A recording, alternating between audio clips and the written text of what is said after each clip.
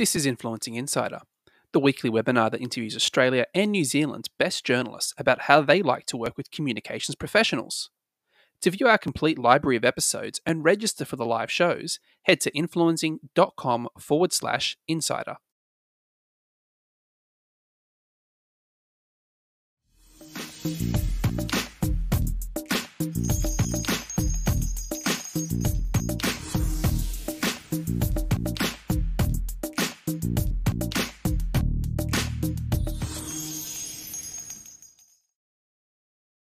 Hi and welcome to Influencing Insider. I'm your host, Mike Woodcock. If you're new here, Insider is a weekly interview series looking at the best ways to share your news with the media. Our guest today is Tegan Jones. Tegan works at Smart Company as a senior tech reporter and is also a founder, co-host and producer at Queens of the Drone Age. She joins us today to talk audiences, story ideas and how to connect. Welcome, Tegan. Hi, thank you for having me. Thank you so much for joining us. I really appreciate your time. Someone with so many job titles must be pretty pushed. It mostly just takes me a long time to say them more than anything. So off camera, we had a little chat around what best we should call Queens of the Drone Age. I like Quatta because it says and everything. I had never heard this before. That's all right. And it's fine. And you prefer Queens, and who would blame you for that? We'll get to that. For now, I'd really like to just focus on Smart Company. Could you just describe for our audience your official job role at Smart Company and just briefly what that means? Yeah, so Smart Company tends to focus on small to medium businesses, but obviously we touch on a lot of things in that business space and politics and everything that kind of intersects with business in some way. But me specifically, I'm a technology journalist and a specialist, and I've been doing this for about 10 years. So that tends to be my focus, and also a lot of startups as well, because as we know, tech is pretty much everything these days, and so many startups have some sort of tendrils in tech. So I'm across anything to do with that. What does a typical day look like for you? There's no typical day, really. But if I was to try, the way that Smart Company works is that we tend to have a 12 p.m. deadline.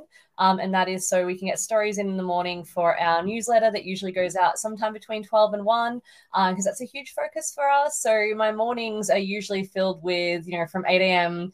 onwards, we'll have our editorial meeting, decide what stories we're going to hit that morning, do that. So I'll be, racing the deadline, talking to people if I have a chance to, doing interviews and getting them ready for 12. And in the afternoon, I have a little bit more of a breather, which is very nice, a bit luxurious, really, where I can chase those longer stories, meet up with PR or what have you, do interviews or investigate, which is a lot of fun. Okay. And time for this sort of thing. And this sort of thing, absolutely. The most important thing of all, of course. Thank you. We'll be using that in the promo.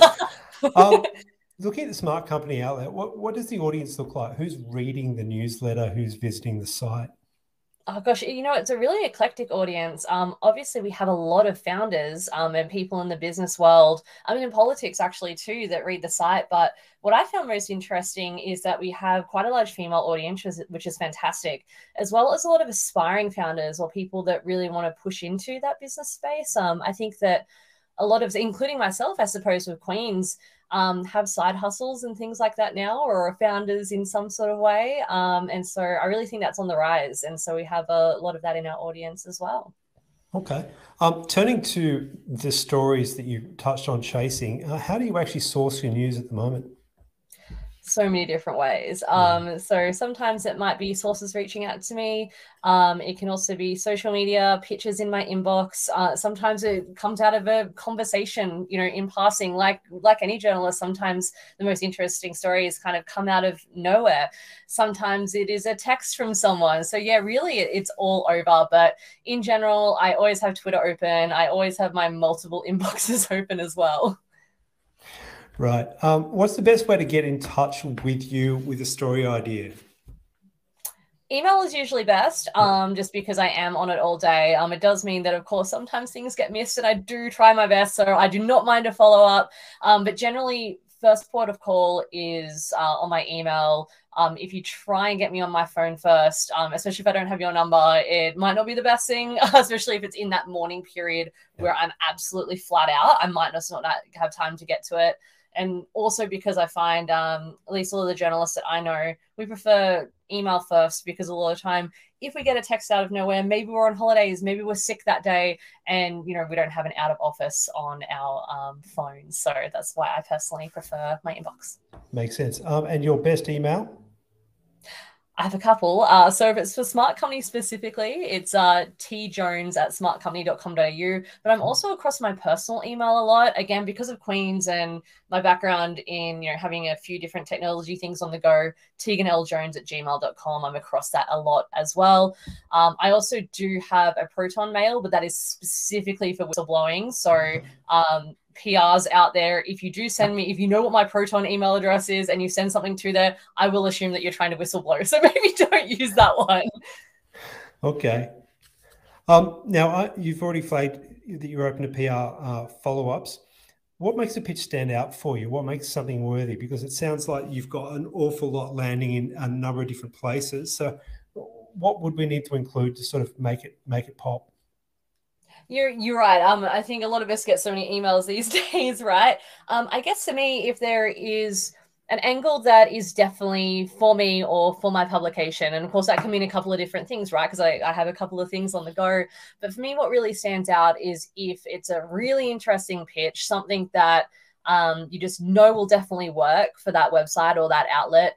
And then obviously, on top of everything else, if it's something that's unique, if it's an exclusive, which I know is not always possible, but that's always going to stand out most to me, because if I can avoid it, I don't love writing up other people's news. I want to be doing my own unique angles and unique stories. But at the same time, I know that PRs have a job to do, and that, you need to get stuff in front of journalists. So I do respect that. And I know that everyone's just trying their best. Cool. Thank you for flagging that. And to that, I will take a question from Natalie Green, who asks, hey, Tegan, are there any particular business niches, industries that are of interest for you at the moment? Oh, yeah. I mean, again, tech in general, right? But some things that I'm really, really loving at the moment is anything in that alternative meat space, I think is really, really fascinating at the moment. Right. Also, anything in the sustainability space, especially when it comes to EVs and things like that. I think that's going to be really hot this year. Anything to do with sustainability, helping the environment, things like that. But because I do have that consumer tech background as well, this is maybe not so much a Smart Company, maybe more for Queens, but I still love myself a gadget. So I don't think I'm ever going to quite get away from that. I love all that kind of stuff, but anything tech is, hit me up because I want to hear about it. Okay. Are you open to attending media for Mills and events for agriculture, sustainability and tech-based stories? I think we've just got a big yes to that already. Yes. Actually, thank you for mentioning it. Ag tech is another one that I'm hugely, hugely into now, which is something that I did not know would happen until I started at Smart Company over the last few months. There are so many cool things happening in the ag tech space. I'm actually quite sad I'm not able to go down to the Evoke conference in Adelaide in the next couple of weeks. I can't make it, but I'm still trying to write some good stories out of it. I think this marrying of agriculture, which is obviously so important to Australia, and technology, it's really unique here. And I think we're in a really special place in Australia to do really great stories around that. And there's so many cool companies and so many startups doing fascinating stuff. Oh, I've seen sheep being herded by drones. I'm right. I'm working on that story right now. So don't give it away, Mike. Okay. No. All right. Sky Muster, they're very cool. Yeah. Bronte asks, how important is research or case studies for your stories? Definitely. I love research, love case studies. If I can not just be working off a press release, I like it even more. Sometimes you can't avoid it, right? But if I can have stats, figures, quotes, anything to back up what I'm writing, I love it because I'm a big nerd. Okay. Louise Roberts asks, will you be doing anything for International Women's Day? Yeah, I believe we will, especially for Inc. So Smart Company now is technically Smart Company as more of a publisher as well underneath private media, because we're just launching Inc. We're going to be doing a lot of stuff around International Women's Day there. So keep your eyes peeled. Okay. Yeah, actually, one thing I will say, though, with International Women's Day, something that does bug me with it, love women, obviously I am one, but I don't want to just be hearing about women doing amazing stuff in the tech space for 1 or 2 weeks of the year. I would much rather be consistently writing about women, minority, and not just women, just anyone that is a minority throughout the entire year, because I think that needs to be showcased more. I don't want to just tokenize that to a couple of weeks of the year. So hit me up whenever. Okay. Sebastian asks, Do you have an interest in the topic of cybersecurity? And if so, what kind of content or angle is of most interest? Yeah, absolutely. Actually, my first day at Smart Company, my first hour actually was when the Optus breach happened. So that was fun. Luckily, I've been a telco journalist before. Yeah, certainly. And I think for Smart Company especially, it's going to be more in that business space. So what our readers want are around, okay, I think that because cybersecurity is thrown around so much, it's maybe getting a little tired, which is dangerous because it's still super important, right? And we know there's a lot of bad actors out there. So if there's anything around how companies can be prepared, what they can do in this space, and make it in a digestible and interesting way that's not going to make their brain shut off, then that's the kind of thing that I think is going to play really well. Anything that serves the reader. That makes sense. Maureen Gerard asks, when interviewing people about tech, do you prefer interviewing business owners, or are you also open to interviewing more technical profiles? Both, definitely. Obviously, anyone who's a business leader, that's always going to be of interest to readers. But I really have always loved speaking to people on the ground, the technicians, people who are working on the ground floor who really get the nitty gritty of what's actually going on.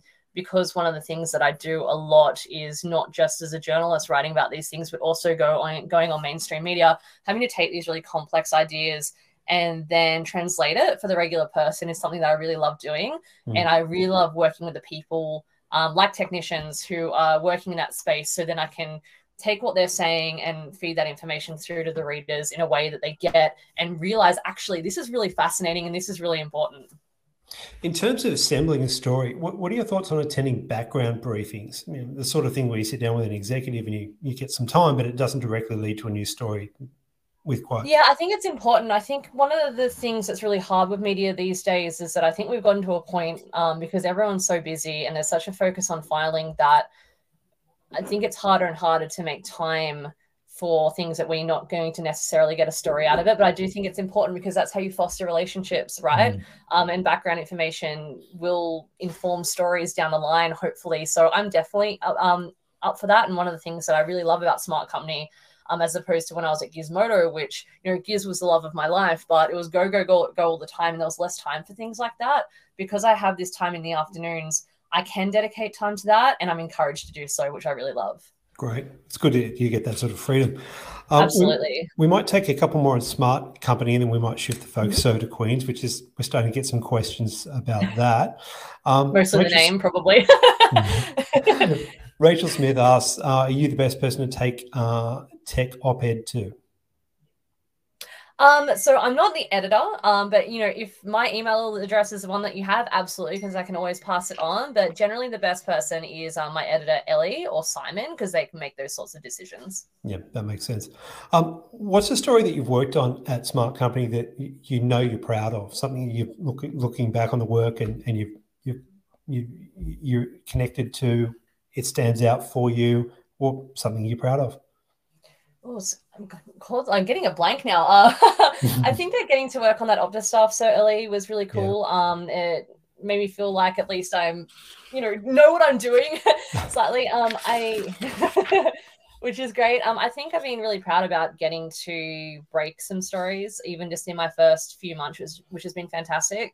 And really getting to breathe a bit of tech into Smart Company again. I really love that. It's so weird. I know that I've worked on stories that were actually, you know what? I know which one I'll talk about. A few months ago, I did one around Elon Musk, because you can't escape Elon Musk at any publication. We've all tried.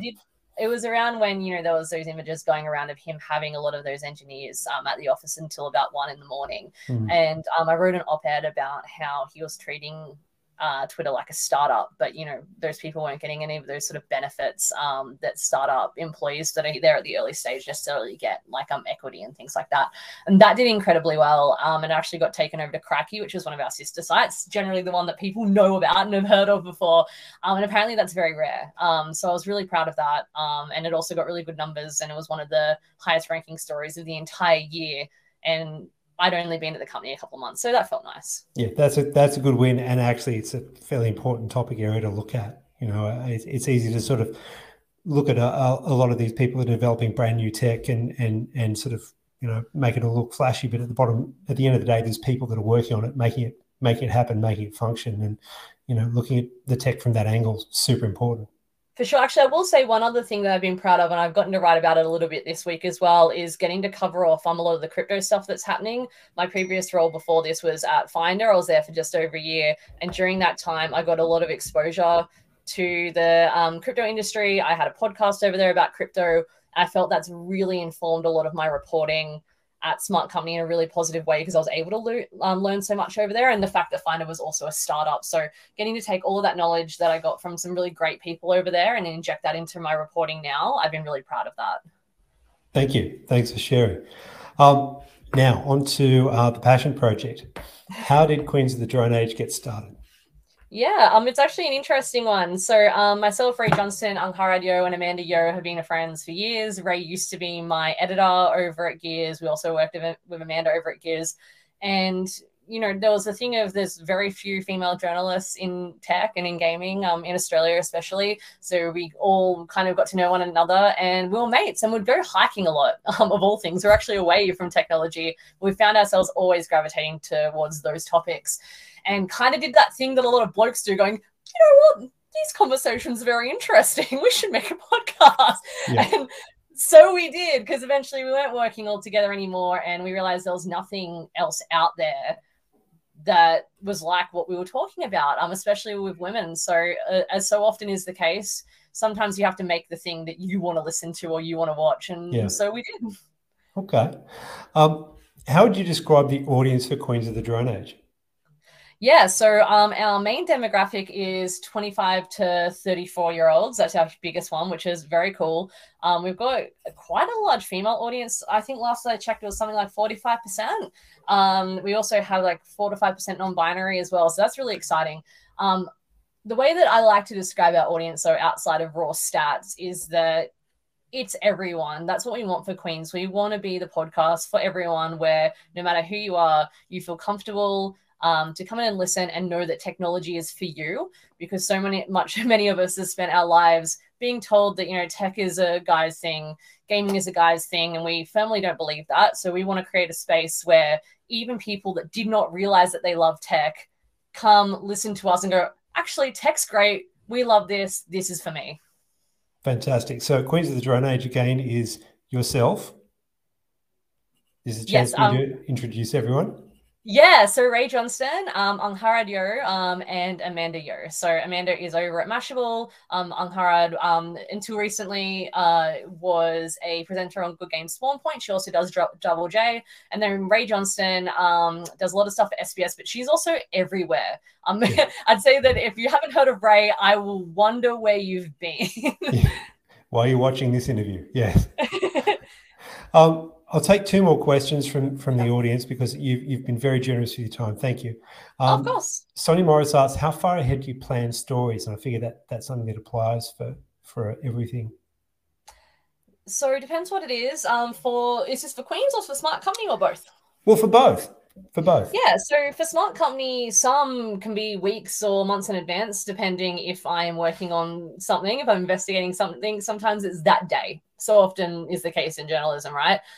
With Queens of the Drone Age, we do have a spreadsheet, because myself and Ray are type A personalities. So I have all of my topics for the weeks that I'm hosting already done until December. So a lot of them are in advance, but look, we're also very flexible. Sometimes things come up that we know that are kind of important to talk about. So for example, we did ChatGPT as an explainer episode the other day, just because everyone's talking about it. So it just felt like a good opportunity to explain it to people. But in general, we try and have it kind of mapped out ahead of time. And for anyone that doesn't know, we do have 2 episodes a week. The Monday episode is specifically about gadgets, so reviews, that kind of thing. What have we been playing with this week? And then Thursday will be a deep dive topic. So whether it is ag tech, for example, maybe, we're doing coffee tech next week, all that kind of stuff. So I'll be watching that one. Montana's asked, are you still open to covering tech reviews and consumer tech? And I think you've sort of covered that. Absolutely, for sure. I just finished doing a big review of a brand new Ford Ute. So yes, absolutely always open to reviews. Okay. Last question. What do you like about journalism? What do I like about journalism? I mean, the reason I always wanted to get into it, and got into it pretty late actually, I didn't go a really traditional route, and I didn't get my first full-time job until I was about 29, and it was in commercial editorial. But I've always loved holding truth to power. That's my main reason for it. I truly love to serve the reader.